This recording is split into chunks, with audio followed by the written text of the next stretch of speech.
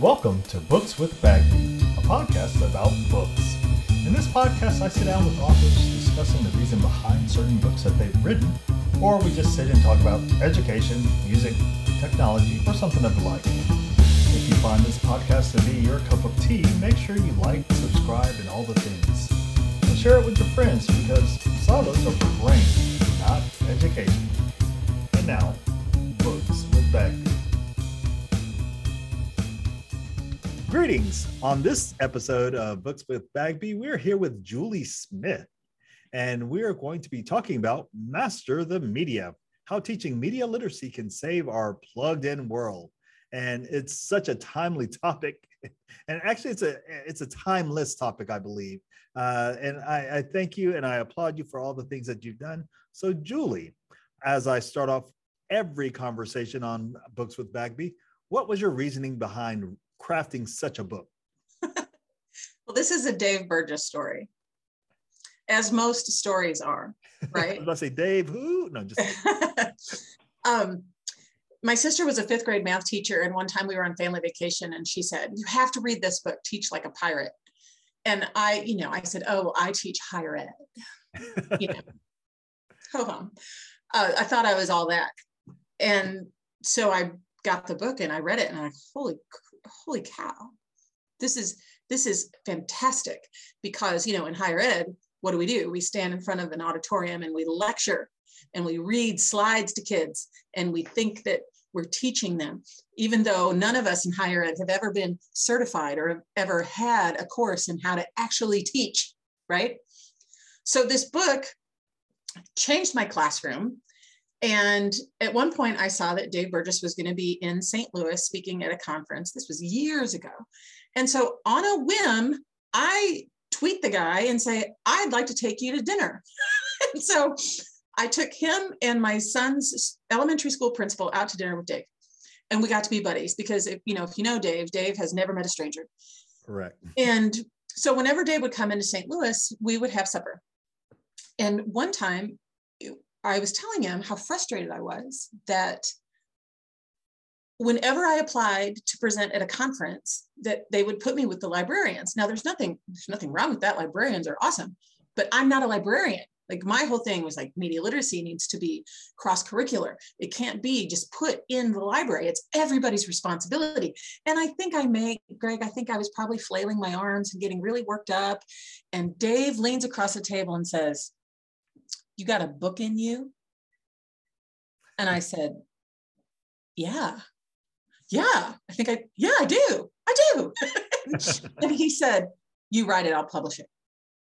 And so I sent him an outline the next day. And not long after that, I had the book in my hands, and they were amazing to work with. And it was an absolute labor of love because I felt like I was getting to share with people something that I love so much, which is telling people what media literacy is and how important it is and how we can implement it every day.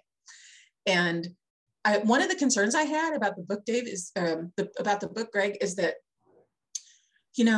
whenever you write something about the media, it's immediately outdated the minute it gets published because media changes so quickly and evolves so much. So I had a real concern about that. And Dave put my mind at ease and said, "No, just get dynamic QR codes that you can update anytime and include those in the book so that people have constant updated references to what you're talking about." And so that's what I did. And it's just been so fun to have that book to share with people about media literacy. I know, long answer to a short question. No. That's great. And a couple of things that I wanted the audience to kind of know now. You are a faculty member at the School of Communications for Webster University in St. Louis, Missouri, which is a little bit different than most of my guests. Most of my guests work in the K-12 space. And you said something that kind of hurt my heart a little bit. You said that higher ed people, they don't have any classes on education or teaching. And unless you're an education major. Okay, yeah, you're right. That's how it works. Yep, that's exactly how it is. My wife and all of her folks, all of her friends, they all are former K-12 people, and they teach in the ed department. Yep. And it works, and it makes a difference. So they are teaching people how to teach, right? That is correct. But in the School of Communication, we all have advanced degrees and are experts in our field, but that doesn't mean we know how to deliver it. So I'll go to a K-12 conference, Greg, and pick up all these great engagement tools. Oh my gosh, like a few years ago, I did a Kahoot at a faculty meeting and you thought people would fall out of their chairs because they'd never seen it. Because engagement is not a priority in higher ed. It absolutely needs to be, and it's not. Because, kids come out of these really engaging, alive, happening classrooms in K-12, and they sit in an auditorium and get lectured for 90 minutes. It's a horrible adjustment for them. Yeah, and my wife is like, I don't know, like just yesterday I was at a new teacher conference and I was working with new teachers, and one teacher comes up to me, "You're Dr. Bagby's husband. She's great." And I was like, yes, just call me Dr. Bagby's husband. That's who I am. Because being a former teacher, she taught elementary and middle school level kids, and now she's been at the college level for the last 15 years or so. But so she knows how to teach. Exactly. She still goes back and she looks at different ways of engaging students. And I think just simply being engaging on a college campus will make you stand out. Oh my gosh. You show any bit of energy in a classroom and you're suddenly a rock star. Well, there you go. Yeah. So what deep lessons or ideas do you want folks to take away with from this book? The whole idea of media literacy. What is a media literacy that you want folks to know? What is that? It's almost easier to talk about what I don't want them to know. It's not about hating the media at all, because it's an enormous part of our lives. I mean, there's parts of it that are, trashy, but there's parts of everything that are trashy, right? It is the critical consumption of the 11 to 12 hours a day of electronic mass media that we consume. And acknowledgement that these institutions that provide us with these media messages are commercially based, not necessarily with our best interests at heart, that their main focus, although they do entertain, educate, and inform us, their main priority is to make money for their stockholders. And we have to be cognizant of that. But a media literate person has a very interactive relationship with the media they consume. So they're questioning, they're asking, they're analyzing. And my mantra, and we start every class period with a particular media message, and we go through the questions. Who's the sender of the message? What's their motive or intent? How is the message designed to get my attention or make me think or feel a certain way? Who's the target market? What information is left out? Who profits from this message? And how could someone else interpret this message differently than me? So we don't say, here's where you should get your news.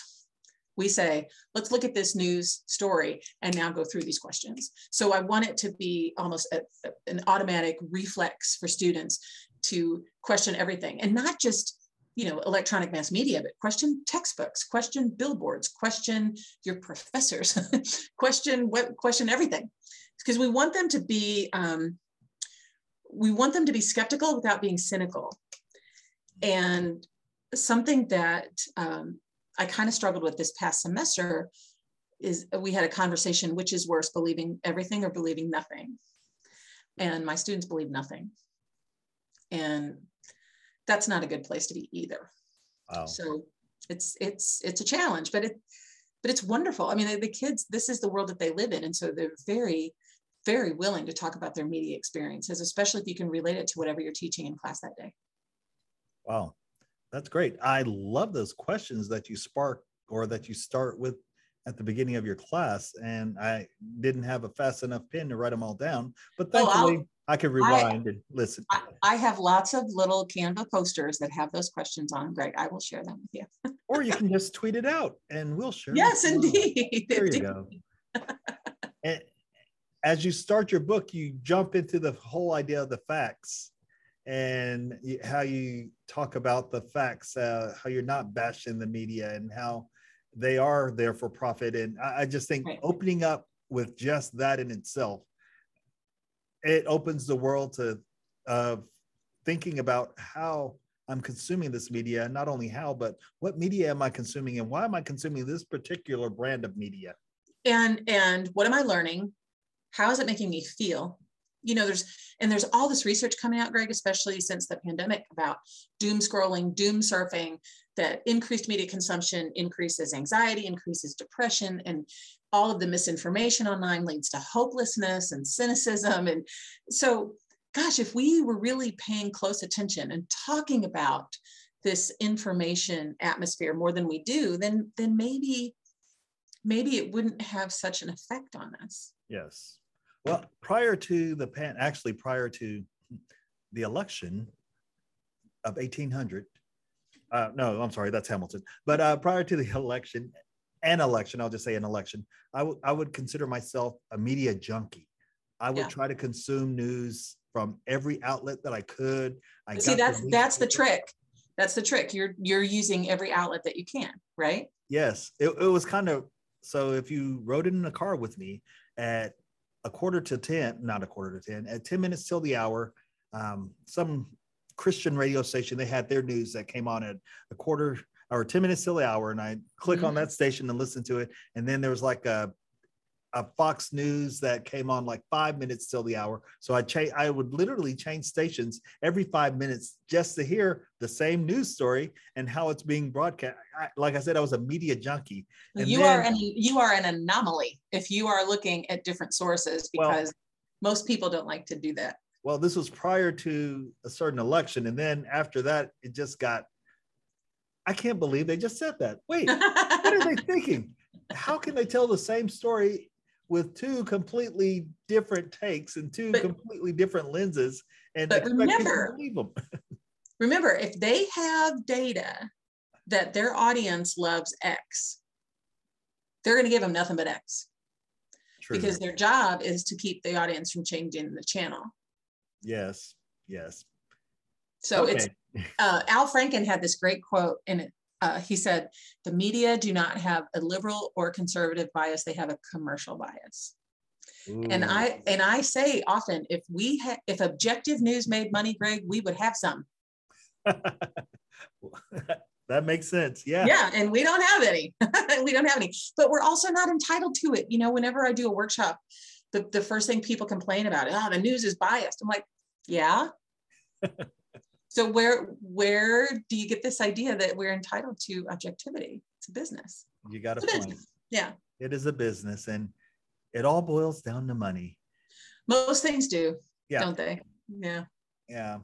So speaking of money, no, just kidding. No, I was just going to ask the next question about the book writing process, or this book specifically. What was the greatest challenge in writing this? Did you have to shake hands with folks in the media and talk to them? Or I guess this is what you do every single day. You're always out there, I think. Yeah, I spend a lot of time with media people because they fascinate me, and they always seem to know what's going on. This book was actually written more of, my target market for this book were K-12 teachers and parents who may have heard the phrase media literacy but weren't really quite sure what it was. It was so interesting that Dave and Shelley Burgess had the infrastructure set up completely, that I would write a chapter and send it to their editor, who I never got to meet. But she had this knack. Like the first chapter came back, Greg, and it was completely red. Like everything was X'd out, and I had this existential crisis. Like, I thought I was good. I was about to say, did you email her back and say, I'm a college professor? But then I learned how to read what she sent back to me without the red. And then I'd read it and I'm like, I sound good. She had a way of making me sound like me, just better. And I wish that, her name's Erin, and I wish that she could follow me around all day long. What I thought was most interesting about the process was the cover. So I told them, look, I've never done this before. You guys choose a cover. And what they explained to me was the cover needs to represent the author, the cover needs to represent the author. And so they had another, like a graphic design woman who lived in Ireland. Her name was Genesis, another woman I never met. And she said, get on Amazon and send me 20 book covers that you love and 20 book covers that you hate. Okay. And so after I put those together, it was kind of very obvious, like what my style was. And Genesis took a look at what the book was about and then she sent me the cover, and I almost burst into tears. Like, it was just the most beautiful thing I'd ever seen in my life. Because she nailed it just from, like, I felt like it had my style, but it was her design. And all of this happened without me meeting any of these people, Greg. And I am still to this day just fascinated at that process and how wonderful they all were to work with. Wow. Well, great. And I have to say, I think the cover is brilliant. Isn't it cool? I just love it. It is. And it's timely and timeless at the same time, much like the book itself. Thank you. And Thank you. had you known that all the things would happen with the media in 2020, what would you have changed about the book, or would you have changed anything, or would you have created a book for a greater audience, or what? I get asked that question. And actually, because people say, oh, well, do you have a chapter in there all about social media platforms? And I specifically chose not to, because it's somewhere out there's a book where MySpace is the big deal, right? What? I don't know what that is, but okay. Okay, I do. But I didn't want to write a chapter about social media platforms in particular, because they're so trendy, and it would be out of date immediately. Yes. And I also did not do a chapter on online misinformation, because I was worried it would be too political, and I wanted to keep that out. So those are the two decisions that I made in the process, and I think that I would stick by those even today. Yeah, I totally understand. Well, I think I understand. I say totally. I think I do. Yeah, those are things I would shy away from as well, especially the whole eWorld. I'm not sure if you've ever heard of eWorld. I was a big eWorld fan. I know you're furrowing your brow, but eWorld was Apple's version of like AOL. Yes, and very few people knew about eWorld, but I did, and it was back in '95. Yeah, when computers were still the size of a television set. Yes, an old television set. Yeah. But I understand why you decided to skip those, and I think you're pretty brilliant at that. So, what's your next idea? Your next publication? I know there's one that has come out since this one. Yeah, there's a woman saw me speak at a conference about classroom engagement tools. Again, most things I've stolen from K-12 teachers, right? Because they're the best. Because they are the best, honest to God. K-12, think of it, Greg. K-12 teachers work all day long, 5 days in a row. Higher ed people, we teach 3 classes a week, and we think we're busy. I'm married to one. I know, and I love her dearly because she listens. Yeah. So you know what I'm talking about. Yes. So she asked me to write a book for her publishing company, which specializes in titles for adjunct university instructors. So this one is called Wake 'em Up, How to Supercharge Engagement in Your College Classroom. So it's all about how our brains work, why engagement matters, and how it helps with retention, because students who are successful stay in school. And then it finishes with both techie and non-techie engagement tools that I think work really, really well. So that it's a much smaller niche audience than Master the Media, but hopefully it reaches some people who still think lecturing is the best option. So now that there's nothing wrong with a good lecture. I was about to say a good lecture can be amazing. A good lecture can be amazing, but bad lectures are always bad lectures. So let me just give you 2 stories. I know you're the guest, but I'm going to give you a story anyway. When I was going through my master's program for my music, I had a teacher who was in the music department. I know that he taught in the K-12 arena at one point, but he had been away from it for a while. And I was trying to take this course, and I couldn't take it one semester because I was the only person signed up for it. So they wouldn't. It didn't run. Yeah. Next semester, same thing. I'm like, I have to have this course in order to graduate. So they gave me this course, and the gentleman who taught it, he stood in front of the podium with one student in class, myself, literally lectured to me for 2 hours. And he wasn't even a good lecturer. 2 hours straight. I could not believe it. And you were the only one in the room? Yes, I literally looked around the room. How did you do that? Oh, if I was like being punked, as they called it. And then the next week, same thing. I come in and 2 hours. And then the third class, another student joined. And we were sitting right beside each other, and we were talking before class started. And he starts lecturing, and he turns on and he starts writing on the board and things. The guy turns to me and is like, "Is he serious?" I was like, "Yeah, this is how he does it the whole time." Yeah, he's serious. All right. Yeah, but that was just a bad lecturer and a bad situation. But he was great at playing the euphonium. So there you go. Yeah. And then I think about last semester or last year, I taught a couple of classes at a local university, that adjunct who probably needs your book. But the kids, after the class was over, they were saying how, "Oh, Greg, or Professor Bagby, you did such a great job. Oh, blah, blah, blah. You got to come to our graduation. You got to do this and you got to do that." And I was like, yeah, right. And the more I think about it is, I've only been in the K-12. Well, I've mostly been in the K-12 space, and I've done some adjunct at other places, but I never thought about the fact that I try to engage students and we do activities, and I'm a K-12 person at heart. So right. I guess I put a lot of that in, and that's why the kids, actually, I did end up going to their graduation, and they all got together. It was all sweet. Yay. But the whole idea of making sure that you're there for those students and engaging those kids and doing all the things your second book has. So do you have a third book? No. So how do you really feel about that? I have yet to be inspired about a third book. We'll see. So my college professor used to say, inspiration doesn't pay the bills. Just kidding. That's true. So if you get an opportunity, I'm sure. If the right opportunity came up and I was passionate about it, otherwise it's work.